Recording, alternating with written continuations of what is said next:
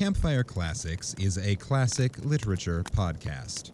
However, your hosts will occasionally use not-so-classy language and immature humor to describe very mature situations. As such, listener discretion is advised.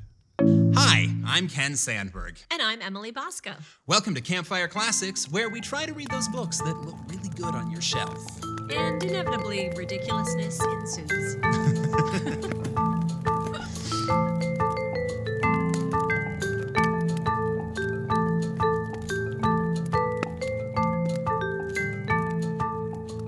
Yes, ridiculousness does ensue whenever we come out of that theme song.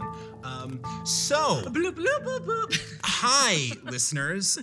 Eagle-eyed listeners, eagle-eyed listeners, that doesn't make any sense. Eared. Eagle-eared? Mm-hmm. Do eagles have good ears? You know, I don't know.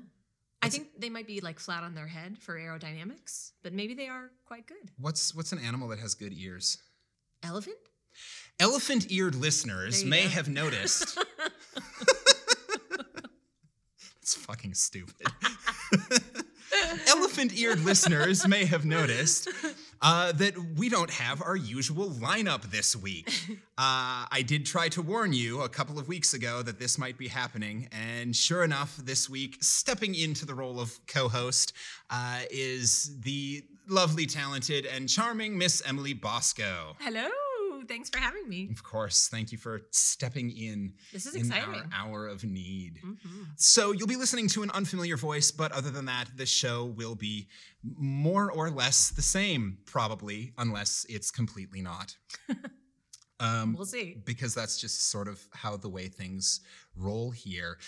If you've been listening regularly, you know that at the moment I'm sitting in Lewisburg, West Virginia, and we're in rehearsals for Pride and Prejudice, and Miss Bosco is playing Lizzie Bennet, and it's been going well. Yeah.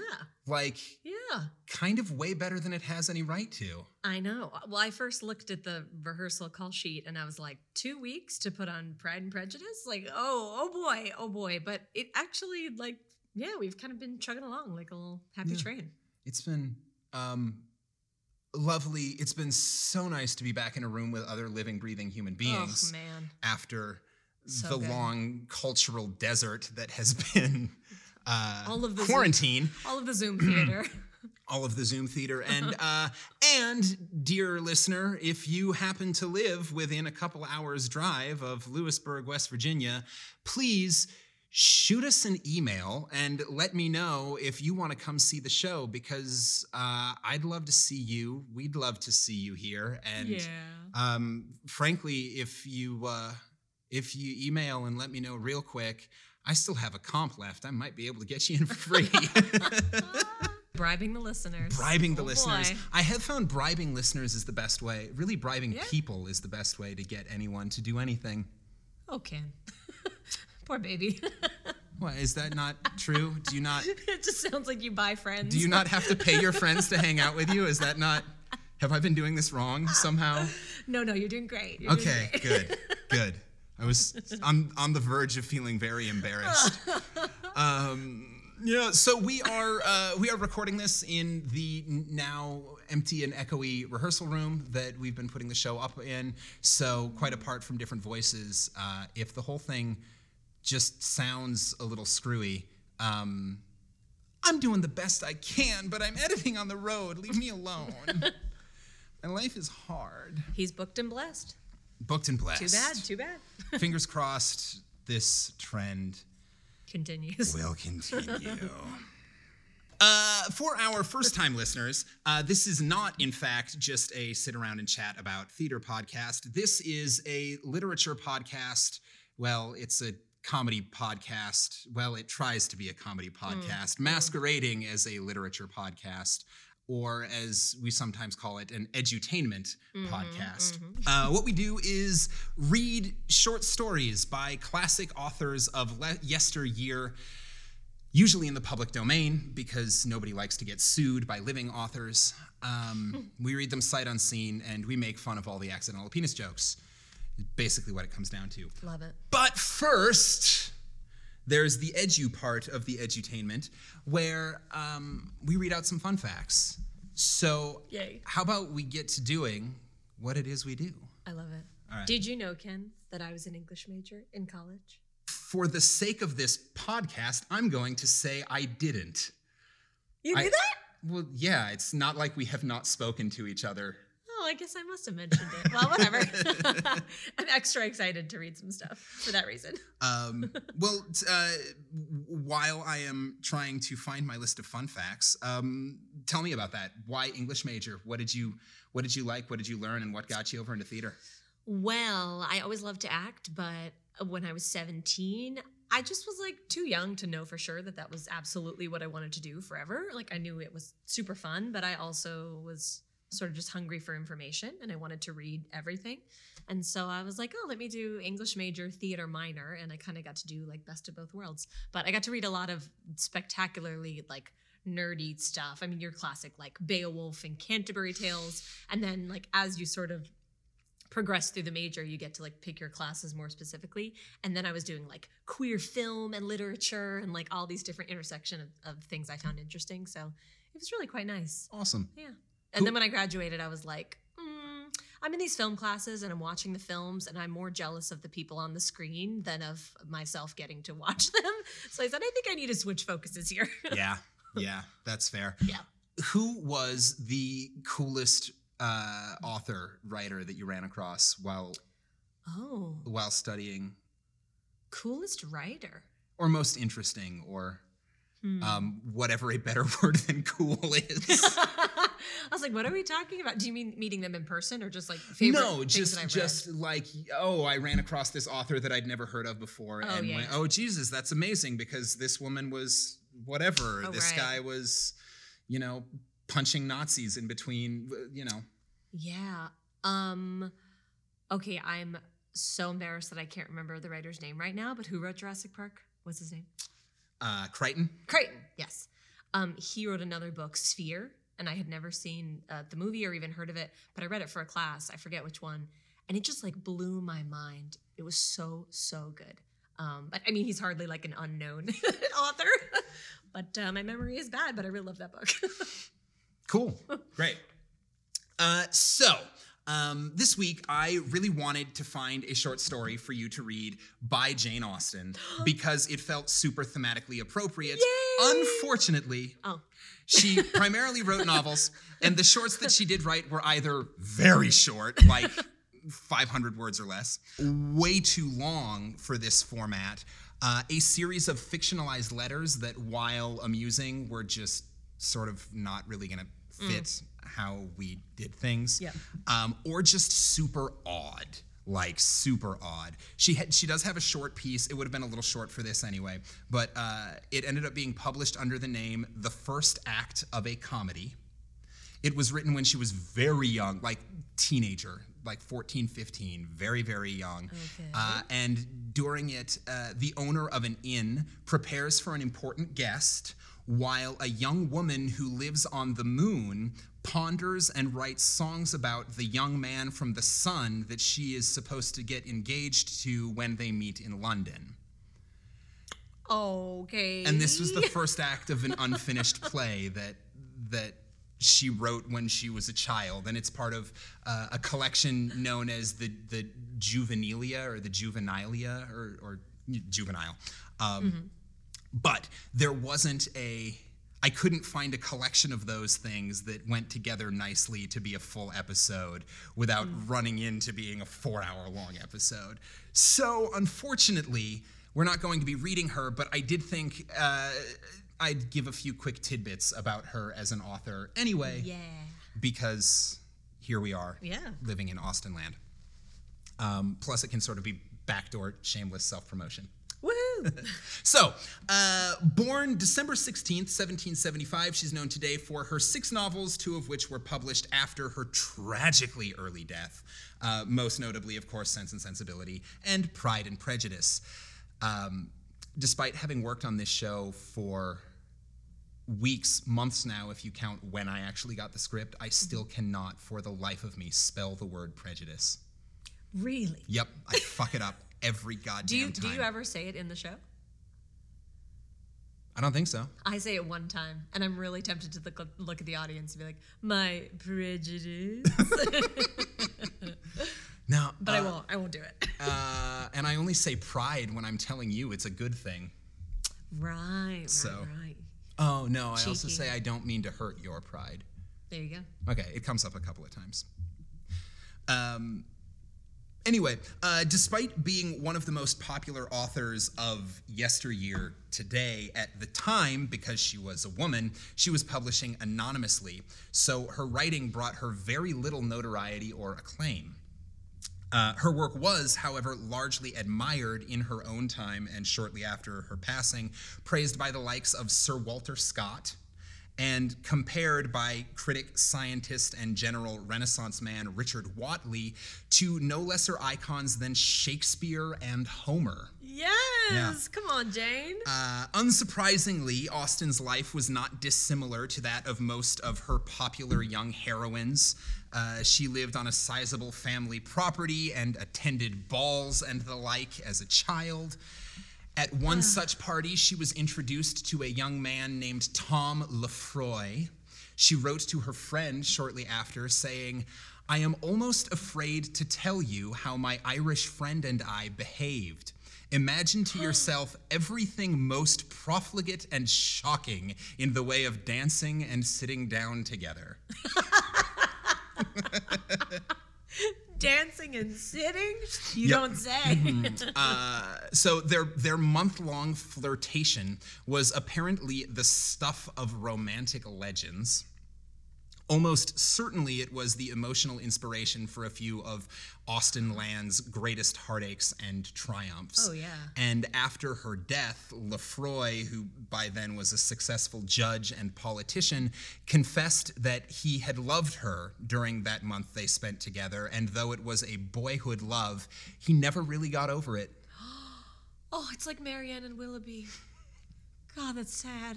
Her first published novel, Sense and Sensibility, was published on commission in 1811, and the author line was "by a lady."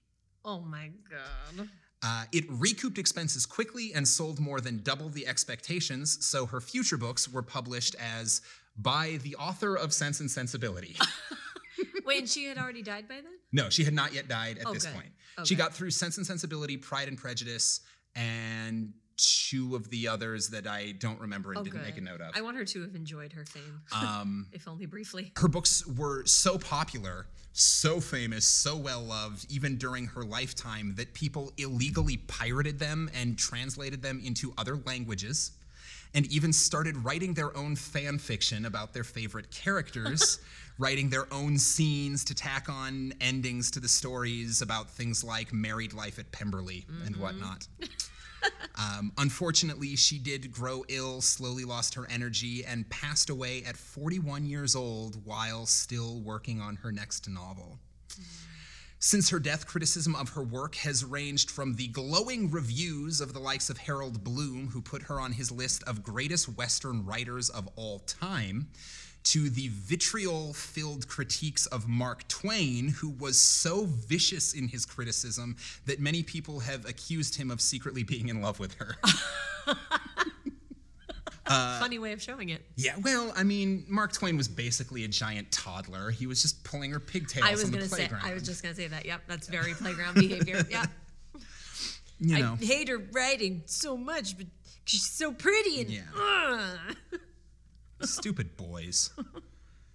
Mark Twain, dumbest boy in school. It's true. Regardless, her work is still going strong and with us today. Her most famous leading couple, Lizzie Bennet and Fitzwilliam Darcy, have been rewritten and reimagined by countless writers and portrayed on stage and screen by the likes of Greer Garson and Laurence Olivier, Jennifer Ely and Colin Firth, Keira Knightley and Matthew McFadden. My husband. That's how you say his him. name. Yeah, great. him. Mm-hmm. And then, of course, Miss Emily Bosco and Ken Sandberg. Mm-hmm. All of that said, as I mentioned, there are no great Austen shorts for you to read. So this week, my darling, you will be reading a short story by this podcast's muse and the only woman whose name I would ever consider getting tattooed on my body. We actually have a Patreon goal involving that very thing. Oh boy. Dame Agatha Christie. You will be reading The Yay. Case of the Missing Will. All right.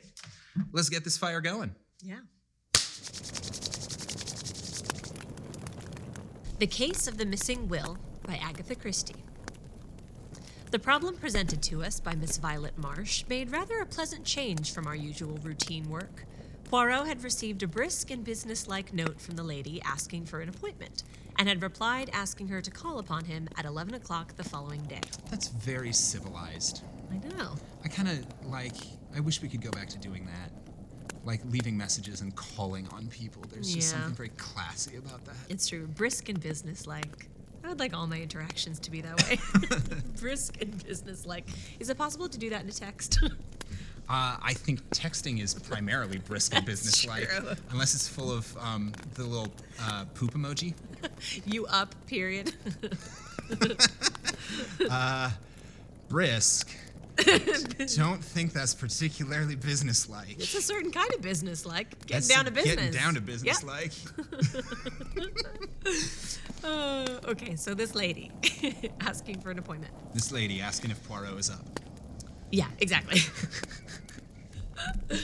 She arrived punctually, a tall, handsome young woman, plainly but neatly dressed, with an assured and businesslike manner. Businesslike again. Getting Okay, down to business. There we go. Right? Mhm. So she's a hooker. She's handsome, too. I always like that description of a lady as handsome. It's either a compliment or really not. And it kind of depends Oh. on who's using it. Oh, I see. Like someone could be like, she's handsome. Handsome. Oh, no. Which is to say, like, she's symmetrical Right. and, like, as a human being, fine looking. Oh. But, She possesses all the parts of a face. yeah. In more or less the right order. Clearly a young woman who meant to get on in the world. I am not a great admirer of the so-called new woman myself, and in spite of her good looks, I was not particularly prepossessed in her favor. Okay. The narrator's not feeling it. No. So I understand that you're not wildly familiar with Poirot and Hastings. No. Hastings has a tendency to fall head over heels for whatever dangerous woman walks into the room. Oh. Particularly, it seems, if she is a redhead. Hastings does. Hastings, Okay. yes, our narrator. Okay, cool. Full disclosure, I only knew how to say Poirot because Ken told me. So it does say something that he has just announced. Yeah, she's cute, but I wasn't feeling it. I don't love it. Yeah, okay, great. Got it. My business is of a somewhat unusual nature, Monsieur Poirot, she began after she had accepted a chair. I had better begin at the beginning and tell you the whole story. If you please, mademoiselle. I am an orphan. My father was one of two brothers, sons of a small yeoman farmer in Devonshire. Yeoman? Yeoman? Okay. Don't know. Yep. I have seen this word before. I do not remember how to pronounce it. Yeoman.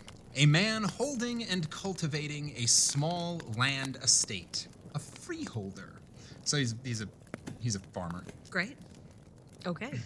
Well, now that I look at this again, I'm like, that makes sense because the sentence says, my father was one of two brothers, sons of a small yeoman farmer in Devonshire. So I could have just... Context clues are Context. fun. The farm was a poor one, and the elder brother Andrew emigrated to Australia, where he did very well indeed, and by means of successful speculation in land became a very rich man. The younger brother, Roger, my father, had no leanings towards the agricultural life. He managed to educate himself a little and obtained a post as clerk with a small firm. He married slightly above him. My mother was the daughter of a poor artist. My father died when I was 6 years old. When I was 14, my mother followed him to the grave. Oh, Well, she did say she was an orphan. That's how we started. that's kind of a lovely way to say that, though. The mom followed him. My only living relation then was my Uncle Andrew, who had recently returned from Australia and bought a small place, Crabtree Manor, in his native county. Don't trust the Australians. At this Okay. point in history, Okay. it's mostly peopled with criminals, Okay, all right, okay. right? Because Australia was founded as a Correct. prisoner colony Correct. by England. Okay, we've got Crabtree Manor. Crabtree and Evelyn, gotcha. I'm going to remember that. Hand Lotion Manor. Oh, no. I didn't take it there. That was you. Shame on you. Okay. Oh, you really haven't listened to enough of this podcast if that surprises you. He was exceedingly kind to his brother's orphan child, took me to live with him, and treated me in every way as though I was his own daughter. Crabtree Manor, in spite of its name, is really only an old farmhouse. Farming was in my uncle's blood, and he was intensely interested in various modern farming experiments. Although kindness itself to me, he had certain peculiar and deeply rooted ideas as to the upbringing of women. Himself a man of little or no education, though possessing remarkable shrewdness, he placed little value on what he called book knowledge. He would have hated this podcast. He would have hated this podcast, yeah. He also probably wasn't a huge fan of Jane Austen. True. He was opposed to the education of women. In his opinion, girls, this accent is getting tough. Girls should learn practical housework and dairy work, be useful about the home, and have as little to do with book learning as possible. Yeah, we like him stupid and hardworking. Dairy work. You know, milking the cows, Boy. churning the butter. Yeah. He proposed to bring me up on these lines, to my bitter disappointment and annoyance. Something hand lotion. I rebelled, frankly. Yes, I like this lady. I knew that I possessed a good brain and had absolutely no talent for domestic duties. My uncle and I had many bitter arguments on the subject, for though much attached to each other, we were both self-willed. I was lucky enough to win a scholarship, and up to a certain point was successful in getting my own way. The crisis arose when I resolved to go to Girton. I like that name. Girton. Girton. This is a school or something, I presumably? guess. We'll see. I had a little money of my own, left to me by my mother, and I was quite determined to make the best use of the gifts God had given me. I had one long, final argument with my uncle. He put the facts plainly before me. He had no other relations, and he had intended me to be his sole heiress. As I have told you, he was a very rich man. If I persisted in these newfangled notions of mine, however, I need look for nothing from him. I remained polite, but firm. I should always be deeply attached to him, I told him, but I must lead my own life. We parted on that note. You fancy your brains, my girl, were his last words. I've no book learning, but for all that, I'll pit mine against yours any day. We'll see what we shall see. Yes, she's got gumption. This seems like a contentious family relationship. That was 9 years ago. I have stayed with him for a weekend occasionally, and our relations were perfectly amicable, though his views remained unaltered. He never referred to my having matriculated, nor to my BSc, Bachelor of Science. BSc? Big B, BS, little c. I would assume Bachelor of Bachelor of Science, Science. Okay, I think. For the last 3 years, his health had been failing, and a month ago, he died. I am now coming to the point of my visit. My uncle left a most extraordinary will. By its terms, Crabtree Manor and its contents are to be at my disposal for a year from his death, during which time my clever niece may prove her wits, the actual words run. What a douche. At the end of that period, my wits having been proved better than hers, the house and all my uncle's large fortune passed to various charitable institutions. That is a little hard on you, mademoiselle, seeing that you were Mr. Marsh's only blood relation. I do not look on it that way. Uncle Andrew warned me fairly, and I chose my own path. Since I would not fall in with his wishes, he was at perfect liberty to leave his money to whom he pleased. Was the will drawn up by a lawyer? No, it was written on a printed will form and witnessed by the man and his wife who live at the house and do for my uncle. Do what for the uncle? What? And do for the uncle? Oh, That's all it just, says. It says by the man and his wife who live at the house and do for my uncle. I guess the servants? Yeah, I mean yeah. the comedy groundskeeper? answer. The comedy answer is that they are his nightly sex show. Sure, they sure. do for the uncle, but Sure. realistically, no. It's probably just that they're the help around the The house. groundskeepers. It's not nearly as interesting that way. I kind of enjoy the idea that Crabtree Manor has nightly sex shows, but At Hand Lotion Manor. you know. You know, we can hold both. We can hold space for both in our hearts and our minds. Okay, now I don't know who's talking anymore. Yeah, good luck. It just goes quote to quote to quote. Okay, she says, "Oh, these people who do for my uncle." Okay. And then the narrator, no, somebody else, I don't know, someone's talking. There might be a possibility of upsetting such a will. I would not even attempt to do such a thing. You regard it then as a sporting challenge on the part of your uncle? That is exactly how I look upon it. It bears that interpretation, certainly, said Poirot thoughtfully. It's Poirot. Got it. That's our funny little Belgian, French-speaking, mustachioed hero. French. He's French. Well, he's Belgian, but they speak French there. Okay. Somewhere in this rambling old manor house, your... Yes! I can't do it. No, this is terrible. Oh, I love it. It bears It is that delightful to hear someone else do Why it. did you do this to me? We're going to see how long I can make this last. Somewhere in this rambling old manor house, your uncle has concealed either a sum of money in notes or possibly a second will, and has given you a year in which to exercise your ingenuity to find it.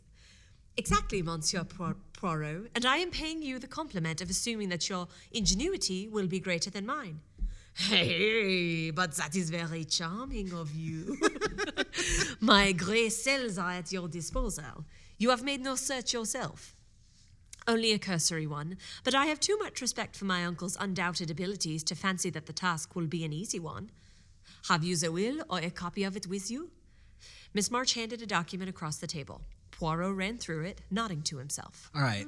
I like this setup that it's I died and now I'm going to make everyone who wants my shit jump through a bunch of hoops and play games. Yep. Solve puzzles, break out of this escape room if they want to inherit.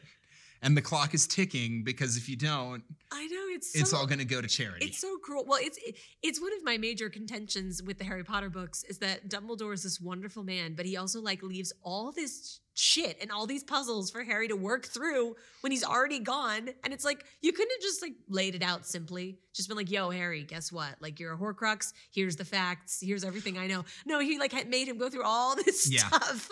Well, and in that case, especially bad because you're not dealing with the inheritance of a manor. Right. You're dealing with the world. Literally the fate of the world. The life or death of humanity. Yep.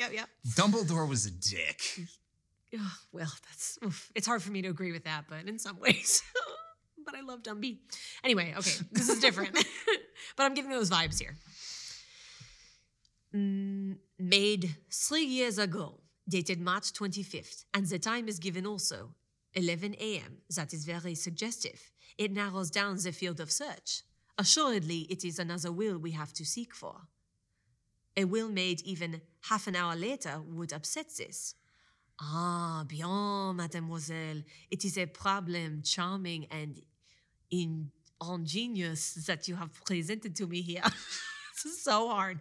I shall have all the pleasure in the world in solving it for you. Granted that your uncle was a man of ability, his grey cells cannot have been of the quality of Hercule Poirot. Hercule? Hercule? Yes! Poirot. Oui, très bien. Vraiment. Really, Poirot's vanity is blatant, says the narrator. Yeah, Hastings has opinions about his buddy. Really? I'm okay, Hastings, shady. And there's an exclamation point, too. Really, Poirot's vanity is blatant. I say. Fortunately, I have nothing of moment on hand at the minute. Hastings and I will go down to Crabtree Manor tonight. The man and his wife who attended on your uncle are still there, I presume. Yes, the name is Baker. The following morning saw us started on the hunt proper. We had arrived late the night before. Mr. and Mrs. Baker, having received a telegram from Miss Marsh, were expecting us. They were a pleasant couple, the man gnarled and pink-cheeked, like a shriveled Pippin. A Pippin! And his wife, a woman of vast proportion and true Devonshire calm.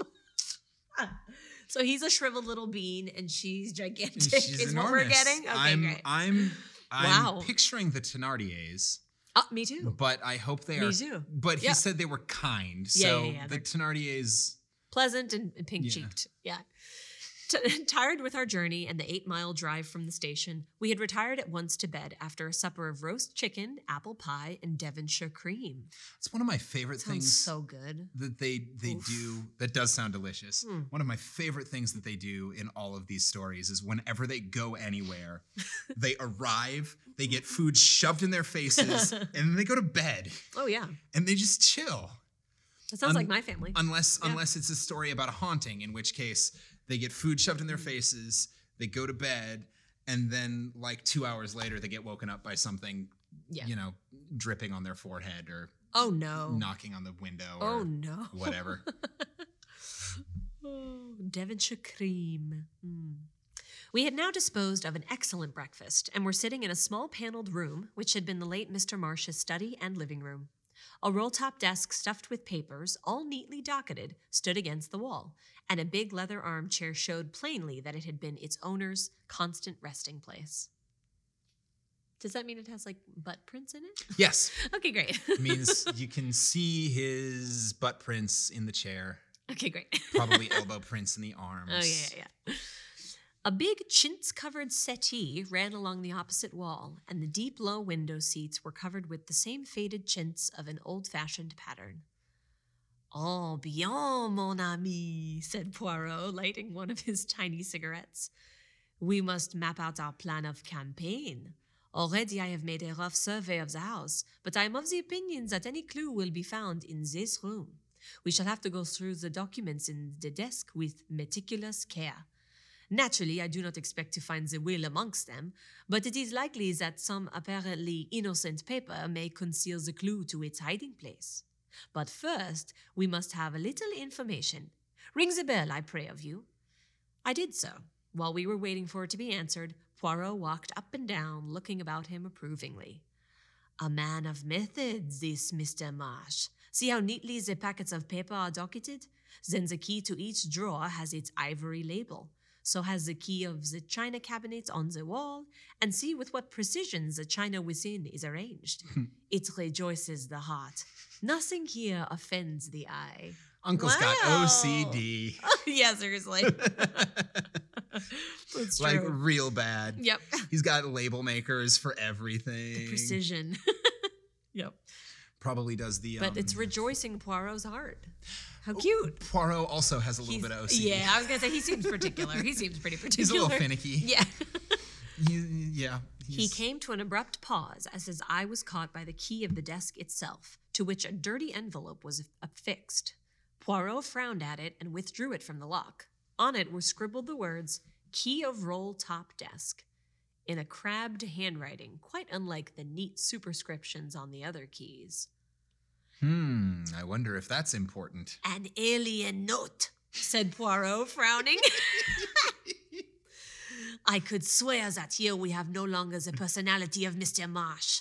But who else has been in the house? Only Miss Marsh, and she, if I mistake not, is also a young lady of method and order." Baker came in and... What? Oh, Baker came in answer to the bell. Who's Baker? Baker is one of the two people who live in the house and do for her. uncle. Shriveled guy. Okay, great. Yes, shriveled guy. Shriveled guy. Shriveled guy with plump wife is Got Baker. it. Okay, what does he sound like?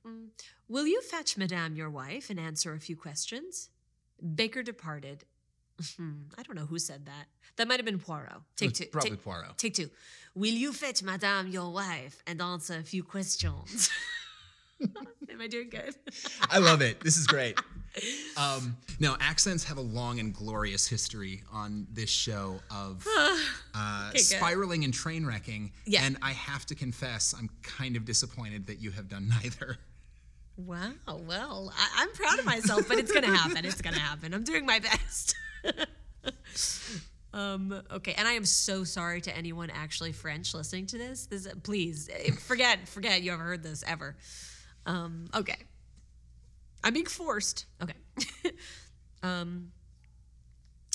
Will you fetch Madame your wife and answer a few questions? Baker departed, and in a few moments returned with Mrs. Baker, wiping her hands on her apron and beaming all over her face. In a few clear words, Poirot set forth the object of his mission. The Bakers were immediately sympathetic. Us don't want to see Miss Violet done out of what's hers, declared the woman. Cruel hard 'twould be for hospitals to get it all. Why is Mrs. Baker like an old Southern nanny? Oh no, we don't want her to get out of her what she's owed. I ran out of voices, but now I'm committing to it. Okay. Does that make Mr. Baker Foghorn Leghorn? Well, I do declare. Okay. So we've got British, French, American, and U.S. Southern all in this one tale. Yeah. You know, I'm a woman of many talents. This is an eclectic read. I am here for it. I love it. Oh God, this is whew. All right.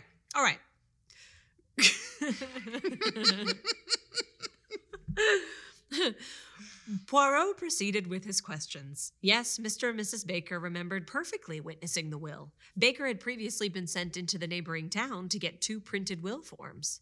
2? Said Poirot sharply. Yes, sir, for safety like, I suppose, in case he should spoil one. And sure enough, so he did do. Do again. Us had signed one. What time of day was that? Baker scratched his head, but his wife was quicker. Why, to be sure, I just put the milk on for the cocoa at 11. Don't you remember? It had all boiled over on the stove when us got back to the kitchen. Oh, this is amazing. And afterward, 'twould be about an hour later, us had to go in again. I've made a mistake, said old master. Had to tear the whole thing up. I'll trouble you to sign again. And us did.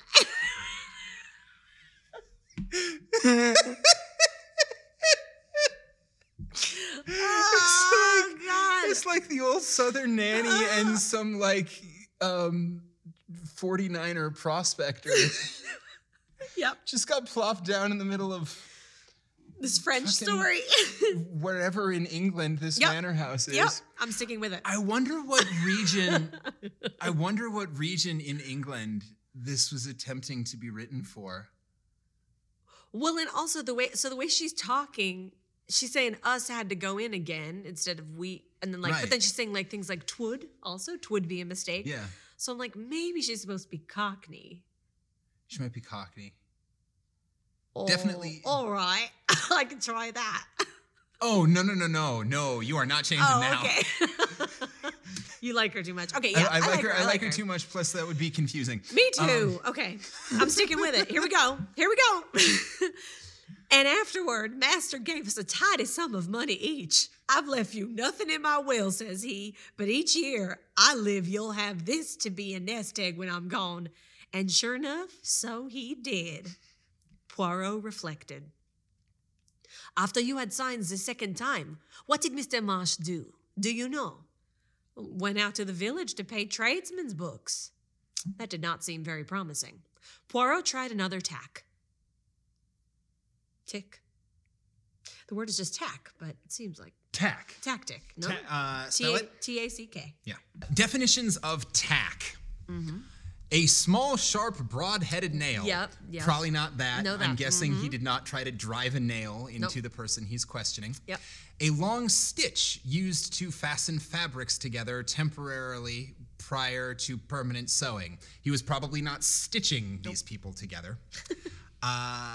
Verb, fasten or affix, or from sailing, to change course by turning the boat's head into and through the wind.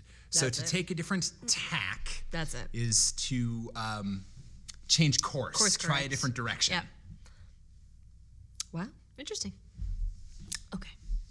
See, this is why this is educational. Yeah, it was cool. On top of stupid and full of dirty words and penis jokes. There hasn't been too much dirty in here yet. Not yet. I'm still waiting for Hastings to ejaculate. Oh boy. It's his favorite thing to do. Wow. I'm going to be very disappointed if he doesn't at some point in this story ejaculate. I think he's not alone in that. That did not seem very promising. Poirot tried another tack. He held out the key of the desk. Is that your master's writing? I may have imagined it, but I fancied that a moment or two elapsed before Baker replied, Yes, sir, it is. He's lying, I thought, but why? Has your master let the house? Have there been any strangers in it during the last 3 years? No, sir. No visitors? Only Miss Violet. No strangers of any kind been inside this room? No, sir. You forget the workmen, Jim, his wife reminded him. Workmen? Workmen? Poirot wheeled around on her. What workmen? The woman explained that about 2.5 years ago, workmen had been in the house to do certain repairs. She was quite vague as to what the repairs were. Her view seemed to be that the whole thing was a fad of her master's and quite unnecessary. Part of the time the workmen had been in the study, but what they had done there she could not say, as her master had not let either of them into the room whilst the work was in progress. Unfortunately, they could not remember the name of the firm employed, beyond the fact that it was a Plymouth one. We progress, Hastings, said Poirot, rubbing his hands as the Bakers left the room. Clearly he made a second will and then had workmen from Plymouth in to make a suitable hiding place. Instead of wasting time taking up the floor and tapping the walls, we will go to Plymouth. With a little trouble, we were able to get the information we wanted. Instead of looking in the room I where know, I think wait, it what? is, Yeah. we're going to travel We're gonna take a trip. across the Yeah. country. Yep. Because that's less trouble? Well, taking up the floor and tapping the wall, he's going to destroy a whole room. I think I'd rather hop on a carriage. Yeah. Just go I'm just somewhere. saying it's not really less work. I think he just wants to take a trip. He's just feeling a little bit itchy for travel. So he's like, oh, Hastings, we go. I do enjoy the train. Yeah. I like their food and I enjoy sleeping. Exactly. Hastings, I feel lazy. And it's all a tax write-off. Yeah, there you go. Or something. And maybe there will be a murder on the Orient Express on the way. If they are taking the Orient Express to get to another part of England, Oh, yeah. they have I didn't really think about the name of the train. Okay. really missed, geographically speaking, they've gone a little off Men never want to course. ask for directions. They so need to it's- change tack. Oh, God. With a little trouble, we were able to get the information we wanted. After 1 or 2 essays, we found the firm employed by Mr. Marsh. Their employees had all been with them many years, and it was easy to find the 2 men who had worked under Mrs. Marsh. Mrs. Marsh? Mr. Mrs. Marsh? Mrs. Marsh. It was easy to find the 2 men who had worked under Mr. Marsh's orders. They remembered the job perfectly. Among various other minor jobs, they had taken up one of the bricks in the old-fashioned fireplace, made a cavity beneath, and so cut the brick that it was impossible to see the join. By pressing on the second brick from the end, the whole thing was raised. It had been quite a complicated piece of work, and the old gentleman had been very fussy about it. Our informant was a man called Cogan, a big, gaunt man with a grizzled mustache. He seemed an intelligent fellow. We returned to Crabtree Manor in high spirits, and locking the study door, proceeded to put our newly acquired knowledge into effect. It was impossible to see any sign on the bricks, but when we pressed in the manner indicated, a deep cavity was at once disclosed. Chug chug. Eagerly, Poirot plunged in his hand.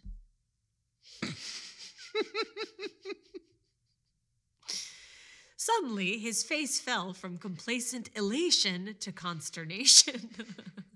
Oh Man. no.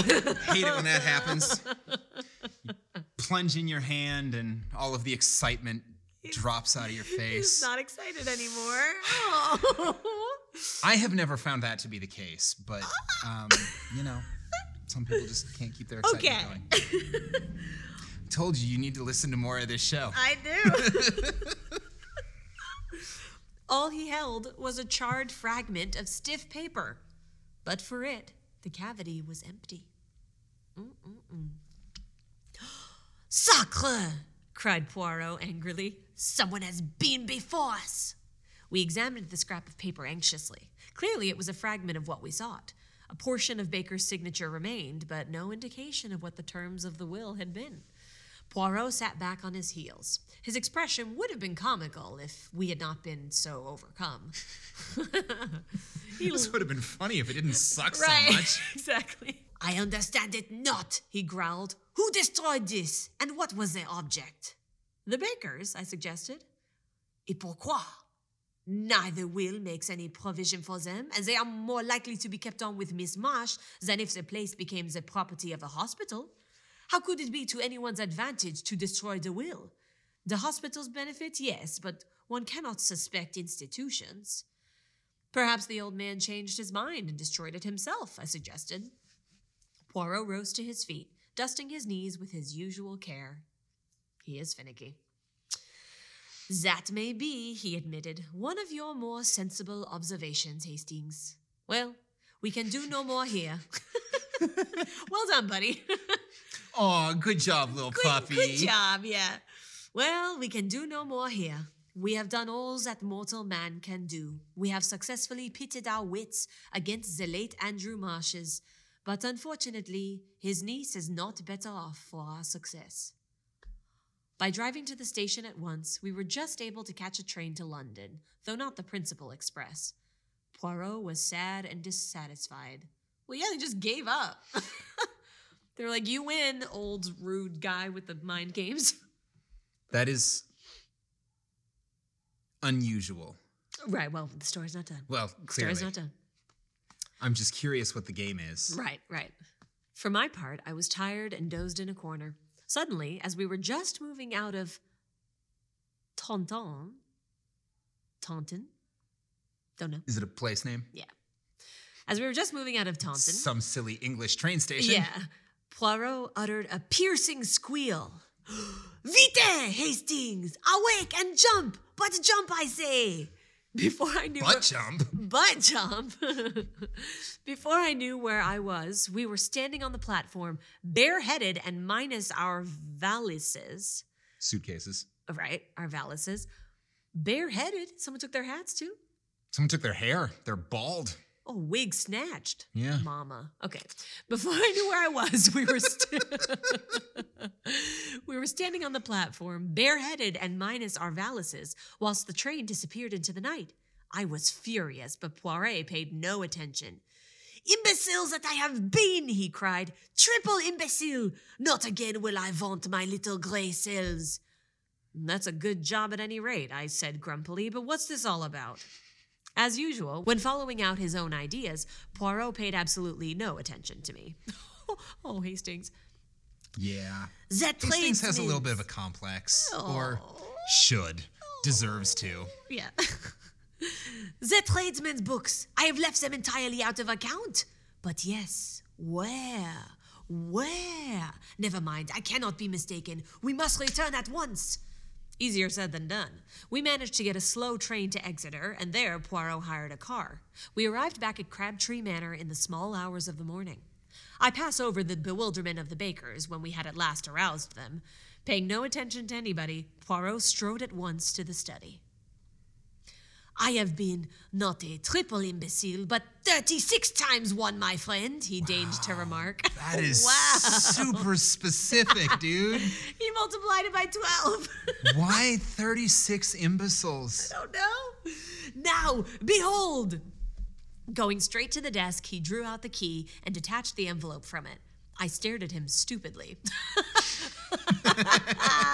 It's good to be that self-aware. I know, I like the modesty. I stared at him stupidly. How could he possibly hope to find a big will form in that tiny envelope? With great care, he cut open the envelope, laying it out flat. Then he lighted the fire and held the plain inside surface of the envelope to the flame. In a few minutes, faint characters began to appear. Invisible ink. Look, mon ami, cried Poirot in triumph. I looked. There were just a few lines of faint writing stating briefly that he left everything to his niece, Violet Marsh. It was dated March 25th, 12:30 p.m., and witnessed by Albert Pike, confectioner, and Jessie Pike, married woman. That's her occupation. Yeah, it is a full-time job. Yep. But is Keeping it... track of stupid boys. Yep. But is it legal? I gasped. As far as I know, there is no law against writing your will in a blend of disappearing and sympathetic ink. Sympathetic ink? Appearing ink? Normal assume, ink? Yeah. I assume sympathetic meaning like because it was disappearing because it disappeared, and then Yeah. sympathetic because he held it to the fire and it came back. It's the Oh. it's the trick that they use in National Treasure Oh. to uncover the map on the back of the Right. Declaration. Right. That great triumph of scientific and historical accuracy, National Treasure. Oh, yeah. That old chestnut. Okay, got it. As far as I know, there's no law against writing your will in a blend of disappearing and sympathetic ink. The invention of the testator is clear. Testator. Testicle. Testator. The what? The what of the testicle? The testator is what it says. But then I said it testator, and that's, I don't know. No, I like testicle. The what of the testicle is clear. The intention The intention of the testicle really should be clear. is clear. Yeah. What's the Testator. a person who has made a will or given a legacy. So her uncle in Oh, this duh. case. Got it. The intention of the testator is Yeah. clear. Yes. Got it. That's why it's that you can write it in invisible ink. Yeah. As long as the intention So is long as clear. the intention is clear. Got it. Yes. Okay. Yeah, because the intention of testicles is usually clear Sure. regardless of how Sure. writing has been done. Yeah. Clear goals. Very clear goals. Very clear job to do. Yep. Not a lot of ambiguity there. The intention of the Testicular ambiguity. indecisive testicle syndrome. That might be the name of my upcoming punk album. There you go. Testicular ambiguity. There you go. Every song needs to be in a minor key. Oh, 'cause that's that doesn't sound like moronic. a good problem to have. No, I would think testicular ambiguity would be a really disconcerting Sure. issue, personal failing to suffer from. Oh boy. Okay, the intention of the testator is clear, and the beneficiary is his only living relation. But the cleverness of him, he foresaw every step that a searcher would take, that I, miserable imbecile, took. He gets 2 will forms, makes the servant sign twice, then sallies out with his will written on the inside of a dirty envelope and a fountain pen containing his little ink mixture. On some excuse, he gets the confectioner and his wife to sign their names under his own signature. Then he ties it to the key of his desk and chuckles to himself. If his niece sees through his little ruse, she will have justified her choice of life and elaborate education and be thoroughly welcome to his money. Nicely done. Yeah.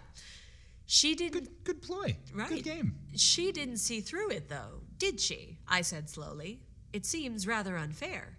The old man really won. But no, Hastings, it is your wits that go astray. Miss Marsh proved the astuteness of her wits and the value of the higher education for women by at once putting the matter in my hands. Okay, that's some logic. That's a little douchey there. That's some Poirot. logic. Always employ the expert. She has amply proved her right to the money. I very much wonder what old Andrew Marsh would have thought. The end. Hooray! You know, that was a fun little twist at the end. But I like that. I don't know if I love the conclusion of, well, this girl's smart enough to deserve all the money, not because she's just an intelligent person or that she's well educated, because she knew well to put it in a smarter man's hands. Which is an interpretation, but what he actually said was that she was clearly well educated to do this smart thing, which is when you run into a problem, Employ the expert. employ the expert. You're right. Which No, is you're not right. the same thing as trust a man. It's true. It hit my ears a little funny, but you're right. Yeah. And I like that Hastings is a little cheeky. He's like, I wonder what Mr. Marsh would have thought of all this, Hastings always I being like a little Hastings. cheeky. He's funny. He's a good dude, yeah.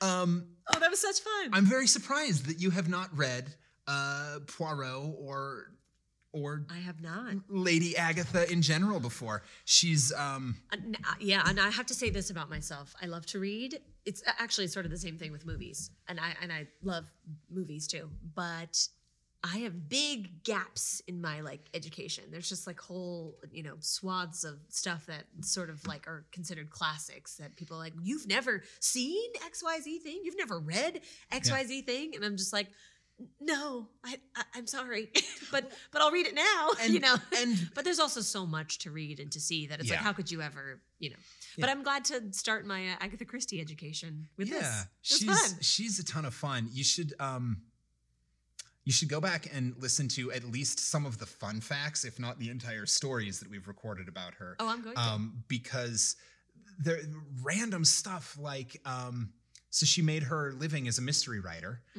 Listeners, if you've been listening for a long time, this will be old information to you. But if this is your first time listening, and if we're doing our job right, every episode is somebody's first episode, this will be new to you. So here's some sort of fun facts that we got about Agatha Christie over the years. There you go. Hello, fellow newbies. She was an avid surfer. Excuse me? Yep.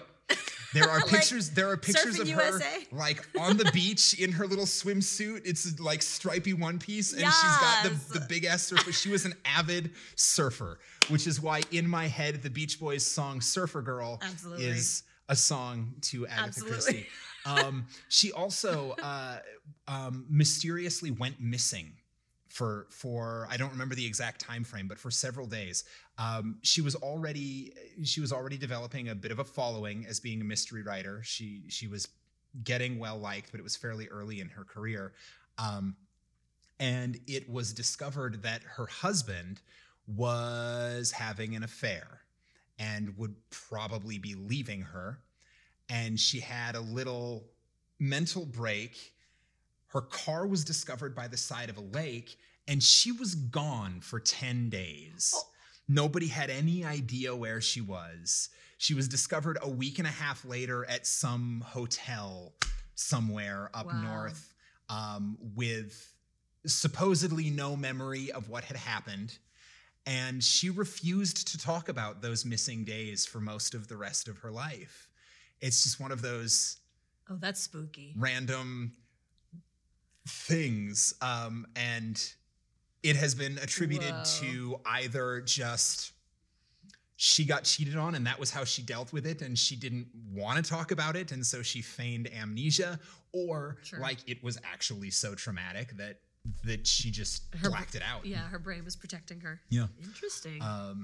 Yeah, but yeah, I get it, man. Sometimes you just gotta disappear for a while. Just can't deal. Just cannot deal. But yeah, she's super interesting, and there's a reason she's sort of the muse of this podcast. It was reading her stories around an actual campfire that got us doing this and thinking it would be fun. Yeah. Well, I'm so grateful you had me on. And I am so fun. So grateful that you came in and joined. This was Let's do it again lovely. If you have more tech difficulties. Absolutely. So typically the way we end episodes, and again, I'm talking to the newbies, both listeners and hosts, is with a series of thank yous. Thank you for listening. Please do shoot us an email at 5050artsproduction@gmail.com. 5050 Arts Production is our sort of parent production company. You can also track us down on Twitter and Facebook and Instagram and all of the other social medias that I don't really understand how they work. But apparently when people message us there, magically you get responses. Someone's doing it. Someone's doing their job. Also, if you are sending us an email or a instant message or whatever, please, somewhere in the subject or the body of the message, send us the secret code that lets us know that you have made it this far into the episode. And this week's secret code is actually two different things. One, testicular ambiguity.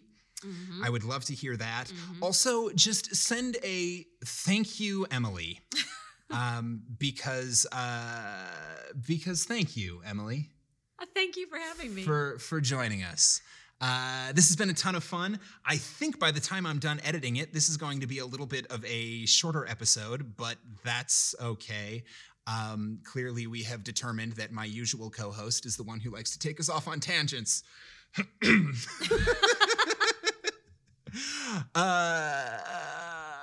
So I stayed on task. So you stayed on task. Yes. Well done. I'm sorry that I kept the French accent the whole time. Oh no, it was great. I have to It was say, lovely. I'm happy with myself. It was great. Did my best. In case anyone wants to track you down or figure out what you're doing in life, where can they find you? Yes. You can find me on Instagram at mbosc, EMBOSC. Or my website is emilybosco.com. That's about it. Yeah. Great.